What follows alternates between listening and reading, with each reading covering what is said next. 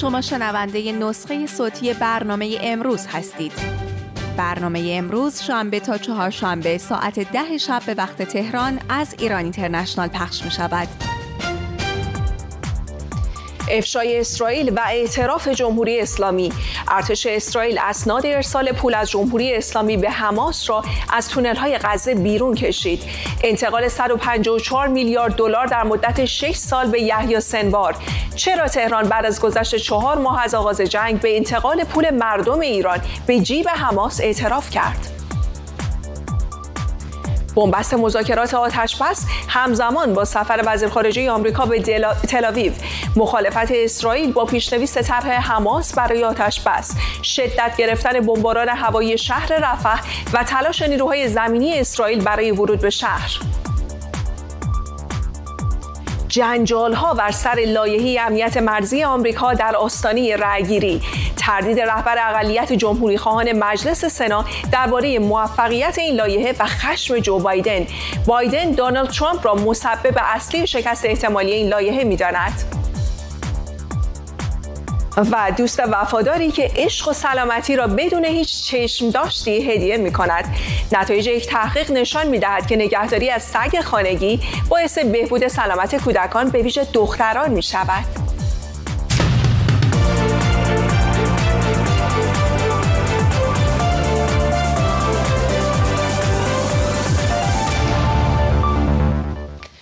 بینندگان امروز سلام، وقتتون بخیر. من گلاراهان هستم با امروز و جزئیات آخرین تحولات ایران و جهان. بعد از گذشت 4 ماه از شروع جنگ غزه، ارتش اسرائیل همچنان وجب به وجب نوار غزه رو برای پیدا کردن یحیی سنوار زیر و رو میکنه. حالا اما از تونل‌های زیرزمینی حماس اسنادی به دست اومده که نشون میده جمهوری اسلامی در مدت 6 سال 154 میلیون دلار برای یحیی سنوار پول فرستاده. پول‌هایی که به گفته اسرائیل زمینه حملات 7 اکتبر رو فراهم کرده. در همین حال نماینده دائم جمهوری اسلامی در سازمان ملل هم اعتراف کرده که تهران برای حماس پول و سلاح میفرسته. اما سوال اینجاست، چرا تهران حالا اعتراف رو در دستور کار خودش قرار داده؟ مجتبی پورمحسن و جزئیات بیشتر.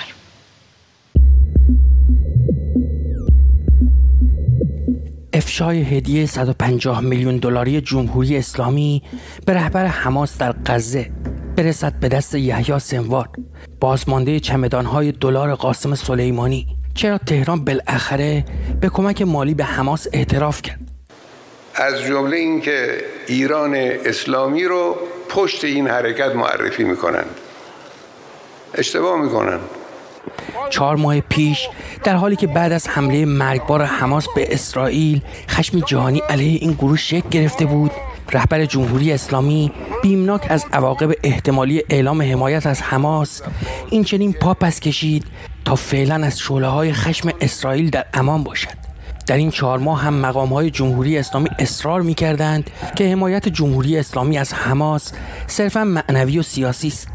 اما در روزهای اخیر ورق برگشت وقتی نیروهای ارتش اسرائیل در جریان حملات به غزه به یکی از تونل‌های زیرزمینی این شهر وارد شدند که به نظر می‌رسد محل اختفای رهبران گروه عزالدین قسام است، شاخه نظامی حماس. آنها در این تونل با مقدار زیادی پول نقد در قالب اسکناس‌های دلار شکل مواجه شدند که به طرز ناشیانه‌ای پنهان شده بود. اما مهمتر از این اسکناس‌ها اسنادی بود که به دست ارتش اسرائیل افتاد.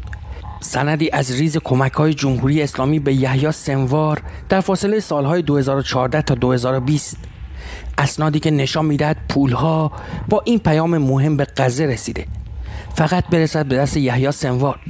اسرائیل یحیی سنوار و محمد ضیف را مسئولان اصلی حمله 7 اکتبر می‌شناسد و در 4 ماه گذشته تمام غزه را برای یافتن او شخم زده. بر اساس این اسناد جمهوری اسلامی در سال 2014 15 میلیون دلار، در سال 2015 48 میلیون دلار، در سال 2016 37 میلیون دلار، در سال 2019 42 میلیون دلار و در سال 2020 12 میلیون دلار برای یحیی سنوار پول فرستاده.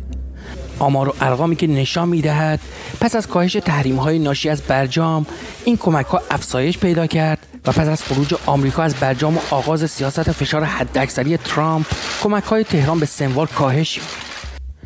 یحیی سنوار 22 سال در اسرائیل زندانی بود و سال 2011 در جریان یک مبادله زندانیان آزاد شد و 6 سال بعد در سال 2017 ریاست دفتر سیاسی حماس در غزه را بر عهده گرفت.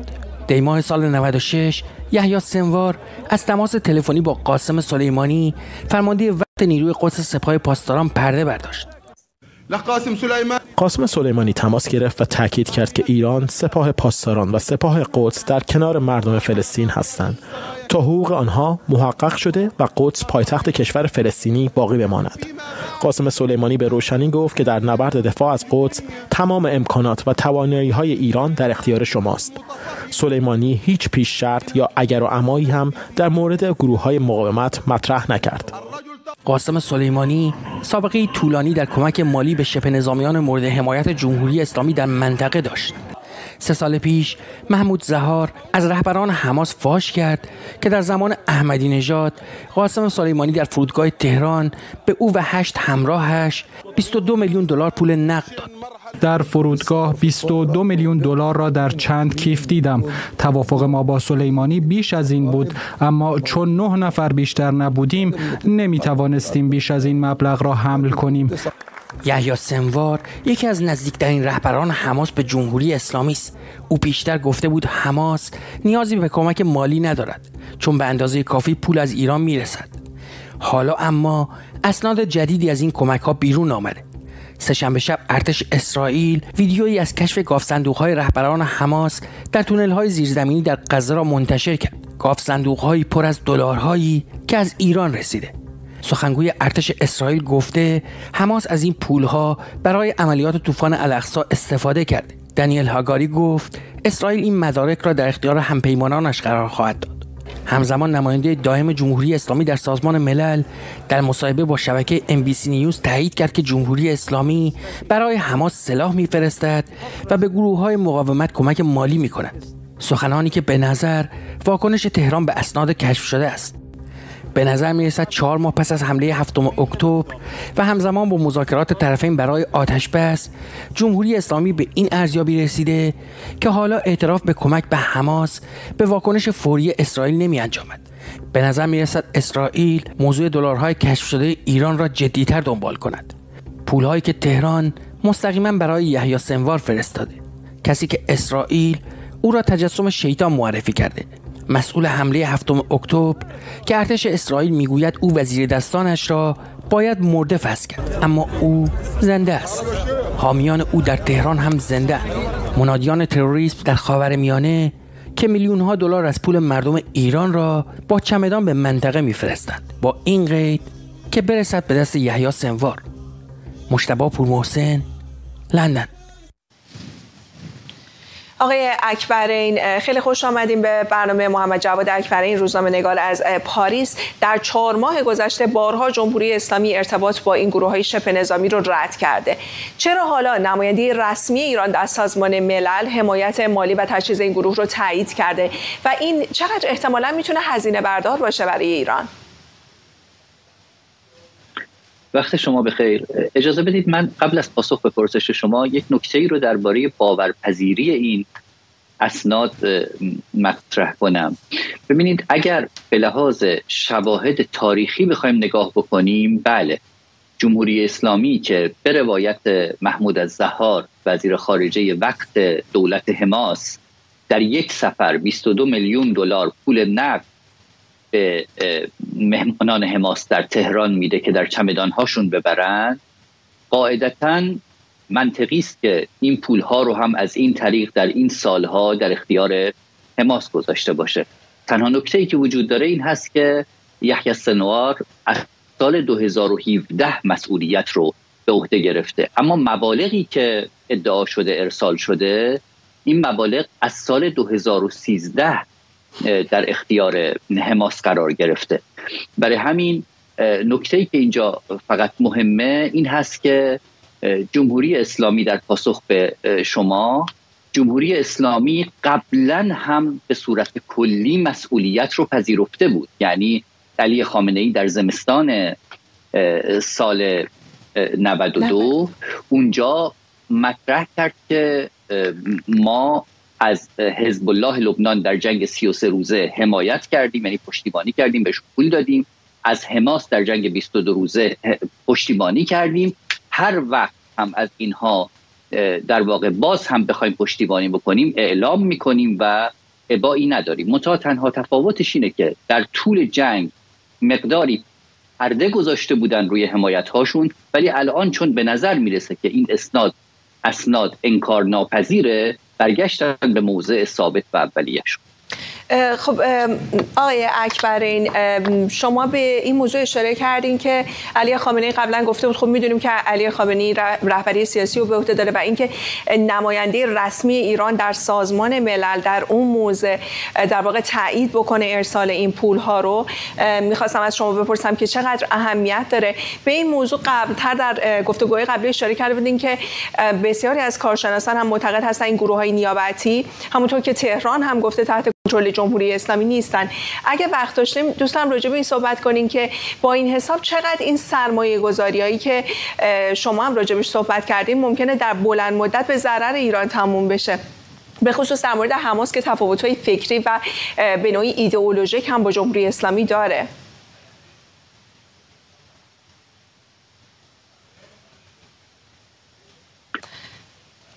بله، متاسفانه ارتباطمون با آقای اکبرین قطع شد. آقای اکبرین تصویر شما فریز شده. خب از شما عذرخواهی میکنم، سعی میکنیم به آقای اکبرین برگردیم. اما در بله آقای اکبرین مثل اینکه دوباره ارتباطمون با شما برقرار شد. آقای اکبرین سوال منو شنیدین؟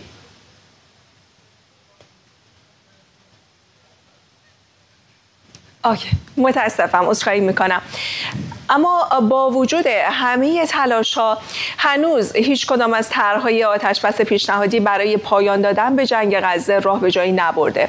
در تازه‌ترین مورد اسرائیل طرح آتش‌بس حماس رو رد کرده و حتی شدت حملاتش رو بعد از خان یونس در رفح هم بیشتر کرده. حالا جنوب غزه با وجود بمباران هوایی و حضور نیروهای زمینی ارتش اسرائیل به کانون اصلی درگیری‌ها تبدیل شده. در همین حال انتونی بلینکن وزیر خارجه آمریکا برای پیشبرد مذاکرات آتش‌بس به اسرائیل و کرانه باختری سفر کرده تا شاید گره کور توافق باز بشه. بهنود نورپناه از تازه ترین های این خبر میگه، با هم ببینیم. حملات هوایی اسرائیل به شهر مرزی رفح در جنوبی ترین محور نوار غزه. وزارت بهداشت حماس اعلام کرد 12 تن در این حملات کشته شدند. رفح پیش از 7 اکتبر حدود 200,000 سکنه داشت، اما اکنون بیش از 1,200,000 نفر از ساکنان غزه به این منطقه گریختند. اسرائیل میگوید اعضای حماس در حال فرار به این منطقه اند. به همین دلیل عملیات نظامی گسترده‌ای را در آنجا کلید خواهد زد. بسیاری از منابع نزدیک به حماس از ورود نیروی زمینی ارتش اسرائیل به رفح ابراز نگرانی کردند، چرا که در این صورت رفح نیز به سرنوشت مابقی نوار غزه دچار خواهد شد. اما به گزارش منابع اسرائیلی، ارتش این کشور در حال بررسی طرح تخلیه ساکنان منطقه رفح قبل از شروع عملیات نظامی است. جنگ در غزه در حالی تداوم می‌یابد که صبر مردم این باریکه و خانواده‌های گروگان‌ها از این وضعیت لبریز شده است. ارتش اسرائیل در این روزهای سخت از خانواده‌های گروگان‌ها حمایت می‌کند و نمایندگان ما تمام اطلاعات معتبر مربوط به عزیزانشون رو به خانواده‌ها منتقل می‌کنند. بر این اساس به 31 خانواده اطلاع دادیم که عزیزان اسیر شدهشون دیگه در میان ما نیستند. به بقیه خانواده‌ها نیز جزئیاتی از وضعیت و شرایط گروگان‌ها اطلاع داده شد. ما به مبارزه برای بازگشت همه گروگان‌ها به خانه ادامه میدیم. این یک تعهد اخلاقی، تعهد ملی و تعهد بین‌المللی. در همین حال آنتونی بلینکن وزیر خارجه آمریکا بار دیگر به خاورمیانه سفر کرده تا شاید بتواند این بحران را حل و فصل کند. بر اساس آخرین گزارش‌ها حماس طرح آتش‌بسی 3 مرحله‌ای به مدت 4 ماه و نیم را برای پایان جنگ غزه پیشنهاد داده است. از برجسته‌ترین درخواست‌های حماس آزادی 1500 فلسطینی زندانی، ورود ماشینالات و ادوات سنگین برای بازسازی غزه و اجازه ورود روزانه 500 کامیون کمک‌های بشردوستانه به داخل غزه است. گزارش شده مقام‌های اسرائیلی با درخواست حماس برای آزادی 1500 زندانی فلسطینی از جمله آنهایی که در حال گذراندن حکم حبس ابد هستند مخالفت کرده. جو بایدن نیز گفته درخواست‌های حماس کمی زیاده خواهانه است. از این رو به نتیجه رسیدن مذاکرات آتش‌بس حداقل در آینده نزدیک کمی دور از انتظار به نظر می‌رسد. بهنود نورپناه، لندن. علی صدزاده تحلیلگر مسائل خاورمیانه از فرانکفورت با ماست. در آخرین تحولات این خبر آقای صدزاده به نظر میرسه نتانیاهو گفته ما به هیچ تعهدی به این توافقی که پیشنهاد شده نداره و کلا این رو رد کرده. آقای صدزاده کارشناسان میگن گروگانها بزرگترین ضعف اسرائیل هستند و هیچ چیز جز پیروزی قاطع اسرائیل صلح رو به منطقه بر نمیگردونه. چقدر این اظهار نظر درسته؟ اگر هست گام بعدی اسرائیل و آمریکا چه باید باشه؟ واقعیت این است که گروگان‌ها برای اسرائیل خیلی ارزش داره. این اسرائیل در گذشته هم نشون داده. یادتون هست که یک وقت یک خلبان اسرائیلی رو در غزه دستگیر کرده بودن. اسرائیل حاضر شد 1000 تا اسیر فلسطینی به خاطر همین یک نفر مبادله کنه. یکی از همین مبادله شده ها هم همین آقای یحیی سنبار بود. بنابراین حالا اینا 200 خرده‌ای دستشون بوده، حالا شده 100 خرده‌ای بر اساس اون چیزی که میگن 30 نفر اینها هم در اونجا مردن یا کشته شدن. بنابراین ارزش دارن اینا برای اسرائیل. اصولا سربازان و جان انسانی برای دولت اسرائیلی ها برای دولت اسرائیل ارزش داره، چون در حقیقت این فلسفه دفاعی دولت اسرائیلی است. برای اینکه باید به همه بگه، به همه سربازانش بگه شما هر جا باشین ما از شما دفاع میکنیم، اگر گروگان گرفته باشن شما رو ما به هر قیمت شما رو آزاد میکنیم. بنابراین این هست مسئله، ولی از طرف دیگه این تناقض پیدا کرده، این ارزش گروگان ها تناقض پیدا کرده با هدفی که آقای نتانیاهو اعلام کرده. اون هدف آقای نتانیاهو هم اینه که میخواد بر تمام غزه در حقیقت مسلط بشه و مسلط شدن بر تمام غزه و از بین بردن ماشین جنگی حماس بسیار طول میکشه، هنوز به پایان اون مرحله نرسیده. بنابراین امروز آقای بلینکن هم کم یا بیش خود اظهار کرد که به اصطلاح میانجیگری شکست خورده، چون با زبان دیپلماتیک گفتش که راه درازی در پیش داره و فردا قرار است در قاهره مجددا گفتگوها از سر گرفته بشه. آقای صدزاده نتانیاهو گفته اسرائیل تا پیروزی کامل پیش میره، اما همزمان با طولانی شدن جنگ میدونیم که صداهایی که خواهان پذیرش فلسطینیان از جانب اسرائیل هستن از همیشه بلندتر شده. آیا با وجود حمایت‌های جمهوری اسلامی از گروه‌های فلسطینی عقب نشینی اسرائیل میتونه به صلح در منطقه منجر بشه؟ اگر این عقب نشینی همراه با پیشنهاداتی باشه که آمریکایی‌ها میکنن میتونه به صلح منجر بشه، همراه با اون پیشنهاداتی باشه که عربستان سعودی کرده و بلینکن با خودش از ریاض به اسرائیل آورده میتونه به صلح بیان. یعنی یک راه حل، یک افقی نشون بده به فلسطینی‌ها که بله پس از پایان جنگ غزه نحوه اداره فلسطینی ها به دست خود فلسطینی ها بدین صورت خواهد بود. البته دولت آمریکا میگه 2 دولت در یک سرزمین، ولی این 2 دولت در یک سرزمین با مشکلات داره. ولی به هر حال خود عربستان سعودی هم گفته باید یه دورنمای سیاسی جلوی فلسطینی ها گذاشت تا بشود این جنگ تمام شه. ولی نتانیاهو مخالف اصولا یه چنین دورنمایی است، مخالف اینکه دولت فلسطینی تشکیل بشه اصولا. بعض حتی ممکنه از این هم بدتر بشه، چون الان شما گزارشی که دادید از رفح، دیروز که آقای بلینکن قاهره بود، دولت مصر یک بار دیگر اون نگرانی اولش بعد از 7 اکتبر که احساس کرده بود که اسرائیل تصمیم داره ساکنان نوار غزه رو همه به طرف صحرای سینا به طرف مصر، خیلی مصر برآشفته شد. دیروز هم به بلینکن گفته اگر چنین برنامه‌ای باشه ما روابط سیاسیمون رو با اسرائیل قطع میکنیم. یعنی اگر اسرائیل بخواد فلسطینی ها رو به نوار غزه هل بده، ظاهرا بعضی ها در کابینه اسرائیلی میخوان یه شرایطی ایجاد به وجود بیارن، یعنی با اینکه کمک های انسانی به نوار غزه نمیرسه، الان صحبت از این است که حتی شهر رفح رو دارن میخوان تخلیه کنن و بهش حمله کنن، خان یونس و شهر غزه و اینا تمام شده.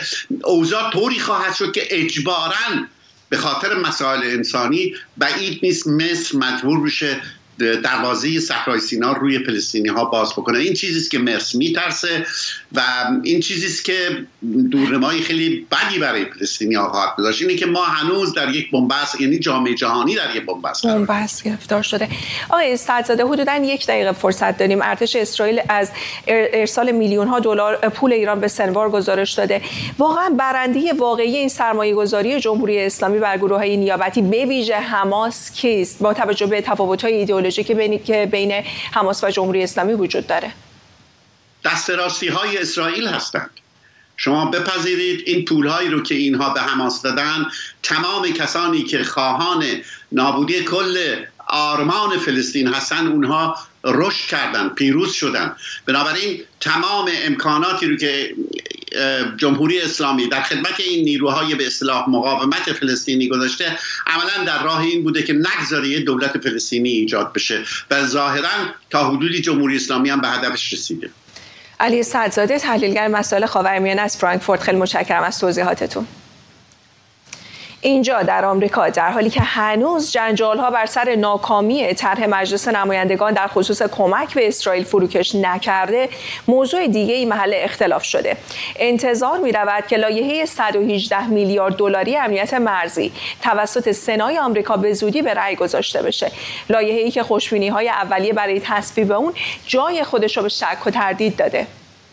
مایک جانسون، رئیس مجلس نمایندگان آمریکا، پیش اعلام کرده بود که اگر این لایحه در سنا تصویب بشه، تحت هیچ شرایطی از صد مجلس نمایندگان رد نمیشه. موضوعی که خشم جو بایدن رو هم به همراه داشته. جزئیات بیشتر رو از محسن ایزدی بشنویم. امنیت مرزهای جنوبی آمریکا، کمک به اسرائیل و ادامه حمایت از اوکراین. طرحی 118 میلیارد دلاری در سنای آمریکا که 3 روز پیش با هدف رسیدگی به این 3 موضوع به ظاهر نامرتبط معرفی شد و انتظار می‌رفت بدون هیچ مشکل خاصی تصویب شود. انتظاری که ظاهراً بیش از حد خوشبینانه بوده. به رغم اینکه طرح پیشنهادی سنا توافقی 2 حزبی بوده، آخرین اظهارات میچ مک‌کانل، رهبر اقلیت جمهوری خواهان سنا، جای چندانی برای امیدواری باقی نگذاشت. نمیتونین تصور کنین که 1 ساعت پیش درباره چه موضوعی با هم گفته بودیم. ما طبعاً به ماحصل تلاش‌های سناتور لنگفورد و مذاکراتی که با رئیس جمهور و اکثریت دموکرات سنا داشته توجه کردیم. تلاشی که با حمایت شورای مرزی مواجه شد، همون اتحادیه‌ای که حامی پرزیدنت ترامپ در سال 2020 بود. اما از طرف دیگه ما بحث سفت و سختی داشتیم که آیا چنین توافقی میتونه به قانون بدل شه یا نه. بنابر اظهارات رئیس مجلس نمایندگان، برای ما کاملا واضحه که چنین امری تحقق نخواهد یافت. بنابراین به رغم تلاش‌ها و مذاکرات تحسین برانگیز سناتور لنگفورد، از دید من و اکثر همفکرانم هیچ شانس واقعی برای تبدیل این توافق به قانون وجود نداره. اظهارات مک‌کانل بیش از هر چیز به دلیل انتقادات شدید همحزبی‌هایش صورت گرفت که معتقدند طرح مزبور عملاً هیچ یک از خواسته‌های کلیدی جمهوری خواهان را لحاظ نکرده. به طور خاص در زمینه ترکیب 2 مقوله امنیت مرزهای جنوبی کشور با ادامه حمایت از اوکراین. چرخش سریع ماجرا و احتمال شکست این لایحه در سنا، جو بایدن رئیس جمهور آمریکا را به شدت خشمگین کرد. نتیجه همه این تلاش‌های دشوار توافقی 2 حزبیه که منصفانه ترین و انسانی ترین اصلاحات رو در سیستم مهاجرتی و سختگیرانه ترین تدابیر ممکن رو برای حفاظت از مرزها اعمال میکنه. اما حالا همه نشانه ها حاکی از اینن که این لایحه حتی در سنا هم رأی نمیاره. چرا؟ به یک دلیل ساده: دونالد ترامپ. اون معتقده که چنین توافقی به لحاظ سیاسی براش بده و ترجیح میده امنیت مرزی رو بدل به یک سلاح سیاسی کنه به جای اینکه واقعاً به دنبال حلش باشه. به من گفته شده که اون در تماس با جمهوری خواهان هر 2 مجلس کنگره اونها رو تهدید کرده که به این پیشنهاد رأی منفی بدن و ظاهراً اونها هم تسلیم شدن. اتهام بایدن به ترامپ شاید چندان هم بی‌مبنا نباشد، چرا که تغییر عقیده میچ مک‌کانل به وضوح نشانی است از کاهش نفوذ او بر جمهوری خواهان سنا که طبعاً تنها یک معنا میتواند داشته باشد: افزایش روزافزون نفوذ دونالد ترامپ. انتظار می رود از این پس دولت بایدن برای اقناع جمهوری خواهان طرفدار ترامپ در خصوص نحوه و میزان ادامه کمک ها به اوکراین کار به مراتب سخت‌تری را در پیش داشته باشد. محسن ایزدی، لندن.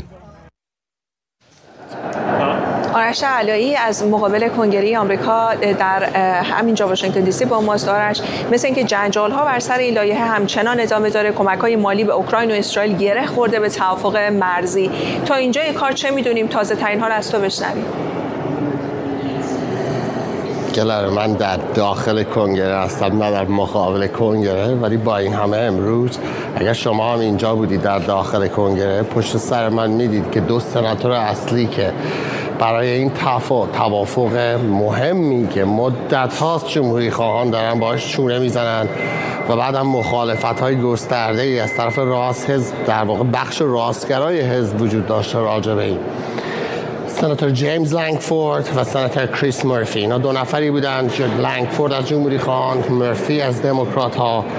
2-3 ماه اینجا تو کنگره در حال مذاکره بودن. یه روزایی اینجا ما توی کنگره بودیم، هیچ کدوم از نماینده ها نبودن. این دو نفر حضور داشتن پشت در اتاق، ما میتونستیم بریم که چند بارم رفتیم بخوایم ازشون سوال بپرسیم و این دو نفر 3 ماه شاید حداقل کار کردن روی این توافقی که بعضی از جمهوری خواه موقعی که این دو نفر به نتیجه رسیدن شروع کردن سوال پرسیدن. اگر الان مرز جنوبی آمریکا با بحران مواجه است که حتی رئیس جمهوری آمریکا هم قبول داره، میگه با بحران مواجه است، بعضی از جمهوری خواهان شروع کردن سوال پرسیدن اگر این مشکل رو حل بکنن، خب در واقع یکی از مشکلات جو بایدن رو حل کردن.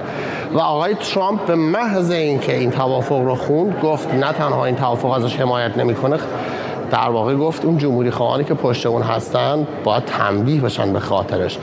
و سناتورهای جمهوری خواهی که تا همین 1-2 روز پیش میگفتن که از این طرح حمایت میکنند، مثل برگهای خزان شروع کردن ریختن، یکی پس از دیگری. به یه حدی رسید که امروز آقای جیمز لنگفورد اینجا به خبرنگاران گفت شاید حتی خودش هم به این طرح رأی منفی بدهد. یعنی یکی از کسایی که در این طرح نشسته بود و مذاکره کرده بود و به اینجا رسونده بود، خودش میگوید دیگه حاضر نیست به این طرح رأی بدهد. بخش عمده این از این مسئله الان باز می‌گردد به اینکه جو بایدن در طول 3 سال اخیر پشت سر هم خودش رو در موقعیت‌هایی قرار داده است که وضع بدتر و بدتر شده است و الان رئیس جمهوری آمریکا دیگر چاره‌ای خیلی ها میگویند ندارد که همون فرمان‌های اجرایی رو در واقع به مرحله اجرا بگذارد که آقای ترامپ اجرا کرده بود. یعنی دیوار بکشد، جلوی مهاجرین رو ببندد، به مکزیک بگوید جلوی مهاجرین رو بگیره، 5 سال اونجا بمونن تا وضعیتشون مشخص شه. تمام اینها سیاست‌هایی بود که جو بایدن از روز اول ازش انتقاد کرد، غیر انسانی خوند و الان 3 سال بعد از اون دوباره به همون نقطه‌ای رسیده است که آقای دونالد ترامپ 3 سال پیش رسیده بود. بارش قطعاً این موضوع بحث داغ این روزها هست. ممنونم که جزئیات رو با ما در میون گذاشتی. آرش علایی از داخل کنگره آمریکا در واشنگتن. به پاکستان بریم. کشوری که مردمش فردا برای انتخاب 266 نماینده مجلس پای صندوق‌های رأی میرن. انتخاباتی که در زیر سایه تهدیدهای امنیتی و بحران سیاسی و اقتصادی در این کشور برگزار میشه. 3 حزب اصلی پاکستان در حالی فردا با هم دیگه رقابت میکنند که عمران خان، نخست وزیر پیشین و بنیانگذار حزب تحریک انصاف، برای گذراندن حکم 14 سال زندان راهی زندان شده. اما دغدغه رأی دهندگان فراتر از این دعواهای حزبی است. شهر جولانی از شهره جولانی از حال و هوای انتخاباتی و جنجال این روزهای پاکستان میگه.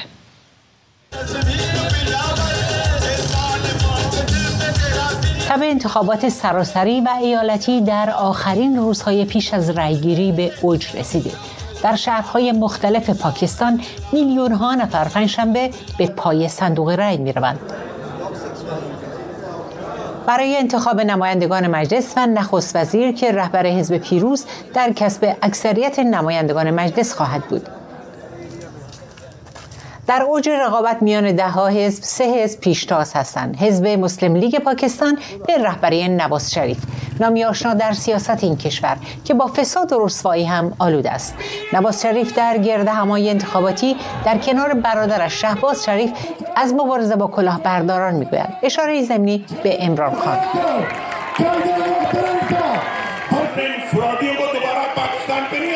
ما اجازه نخواهیم داد که کلاهبرداران بر پاکستان حکومت کنند. پاکستان را ویران کردند. انشاءالله دوباره پاکستان را خواهیم ساخت و کشور را بازسازی می‌کنیم. این جوانان 30 ساله دوش به دوش نواز شریف و شهباز شریف نقش خود را برای ساختن این کشور ایفا خواهند کرد.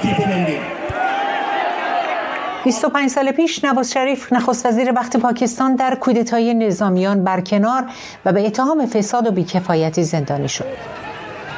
او بعدها با تقاضای عربستان سعودی آزاد شد و به آن کشور رفت و چند ماه پیش از انتخابات به پاکستان بازگشت.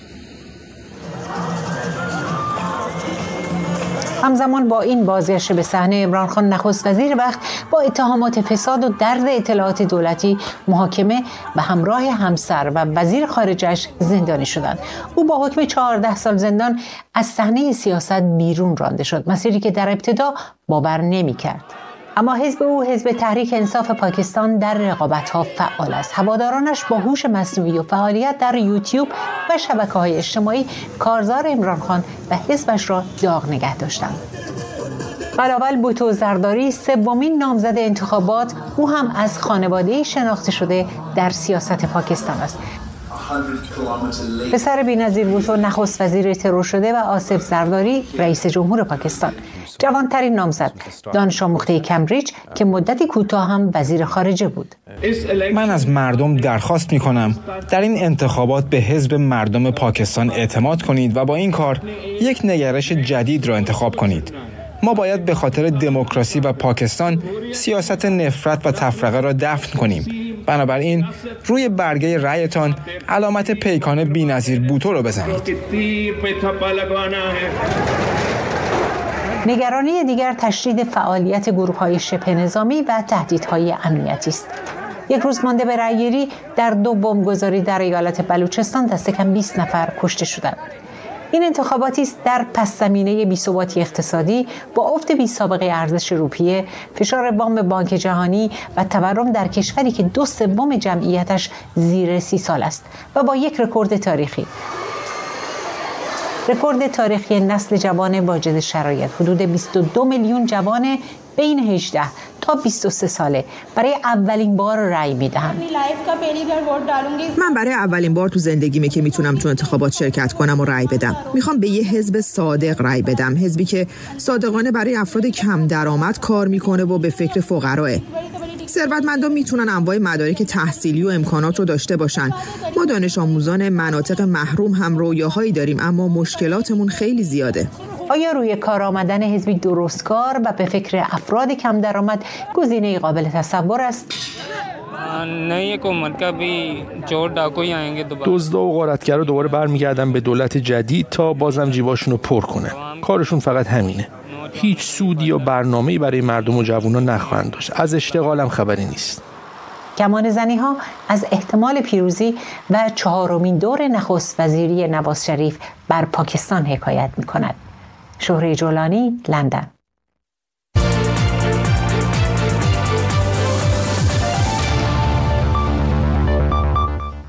اما در ضربان امروز سری میزنیم به تازه ترین تحقیقات در رابطه با نگهداری سگ خانگی و سلامت بچه‌ها.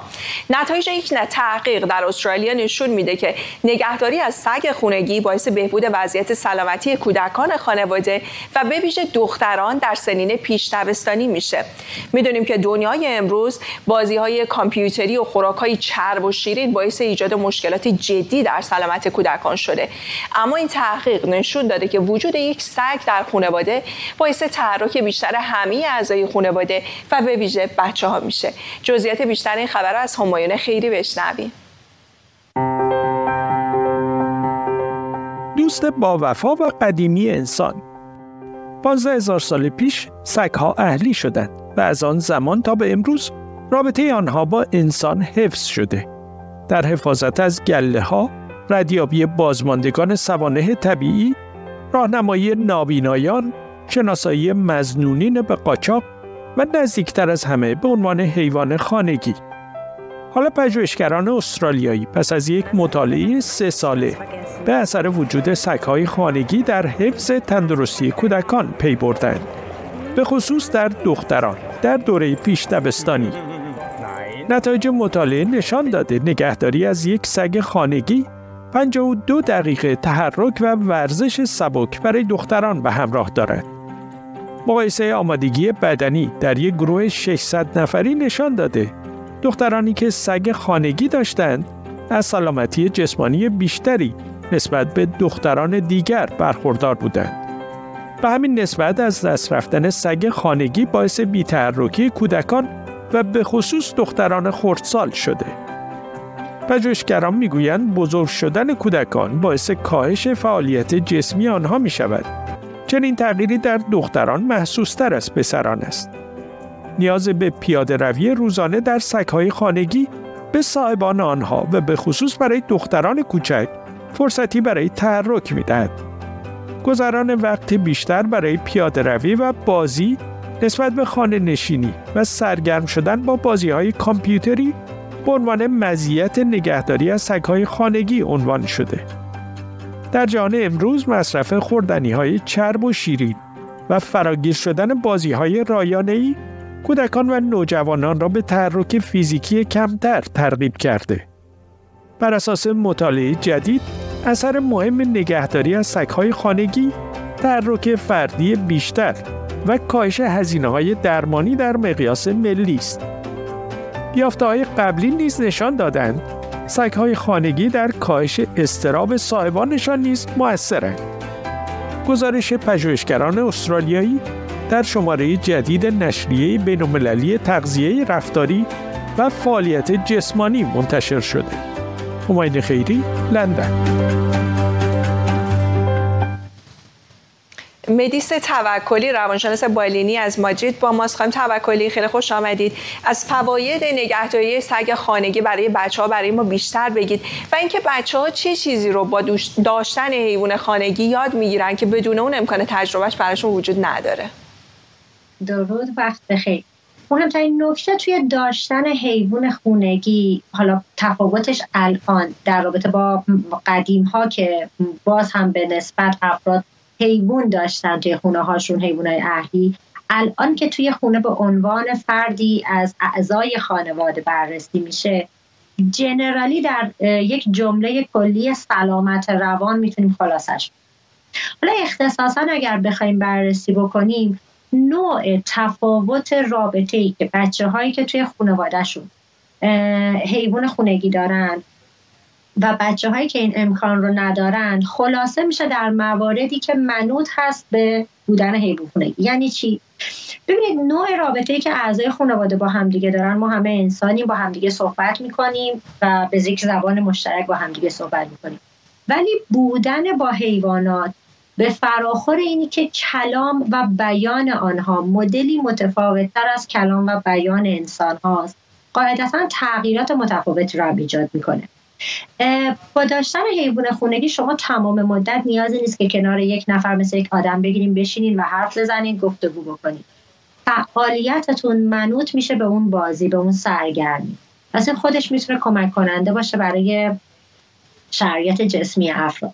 خیلی وقتا خانم توکلی حدوداً 1 دقیقه وقت داریم. میخوام حتما از شما اینو بپرسم که عذرخواهی میکنم 2 دقیقه وقت داریم. نگرانی های وجود داره در مورد اینکه حیوان خانگی و به خصوص سگ‌ها به خصوص از دست دادنشون میتونه تو سلامت روح و روان بچه‌ها تاثیر داشته باشه. چقدر این نگرانی ها میتونه جدی باشه؟ مسلماً وقتی به عنوان عضوی از خانواده بررسی میشن یا اصلا به عنوان یک رابطه طولانی مدت، قاعدتاً از دست دادنشون دقیقاً شامل حال همون مواردی رو میشه که افراد دیگه دچار سوگ میشن و هیچ فرقی با اون نمیکنه و حتی ممکنه خیلی جدی‌تر و عمیق‌تر باشه. ولی منفعتی که داشتن حیوان خونگی داره باعث نمیشه که کاملا نسبت به این قضیه چشم‌پوشی بکنیم و به خاطر سوگ بگیم که خب حالا به این علت که این اتفاق ممکنه بیفته ما اصلا این کار نکنیم. به این علت که سوگ توی هر مرحله‌ای از زندگی ممکنه اتفاق بیفته، ولی فواید داشتن حیوان خونگی همیشه در کفه ترازو به اون نسبت به قول معروف سنگینی میکنه که داشتن حیوان خونگی میتونه خیلی ادوانتیج‌های بیشتری برای افراد داشته باشه. و اینکه چرا تاثیرگذاری وجود سگ در خونه گفته شده برای سلامت دخترها مفیدتره؟ به این علت که شاید نوع ارتباطی که به طور کلی دخترها با محیط میگیرن تحت تاثیر جنسیتشون قرار میگیره تا یک سری از جوامع به علت اینی که حالا دختر هستن، ولی این اتفاق در موقعی که این ارتباط رو با یک حیوان دارن این اتفاق نمیفته. یعنی سنجش به این علت که این عنوان روشون گذاشته بشه که خب تو دختری، یک سری امکانات، یک سری رفتارها، یک سری محدودیت‌ها ممکنه برات قائل بشی، این اتفاق در مورد ارتباط با حیوان خونگی توی دخترها نمیفته. و خب کلا شاید دخترها چون از لحاظ عاطفی متفاوت‌تر از پسرها میتونن ارتباط برقرار بکنن، میتونیم بگیم که این تاثیرات یک رابطه متفاوت‌تری رو شکل میده و ممکنه این تفاوت رو براشون برمقام. پس شما فکر میکنید که سود داشتن حیوان خانگی از نداشتنش بیشتره؟ 100%. مهدیس توکلی، روانشناس بالینی از مادرید، خیلی متشکرم از حضورتون در برنامه. اما مثل همیشه از همراهی شما با امروز ممنونم. امروز رو به تصاویر آرامش بخشی از نمایش آبشارهای رنگ و نور در موزه‌ای در توکیو به پایان میبریم. تا شنبه 10 شب به وقت ایران، شب و روزتون خوش. بینندگان امروز در ایران آخر هفته خوبی داشته باشین. تا بعد.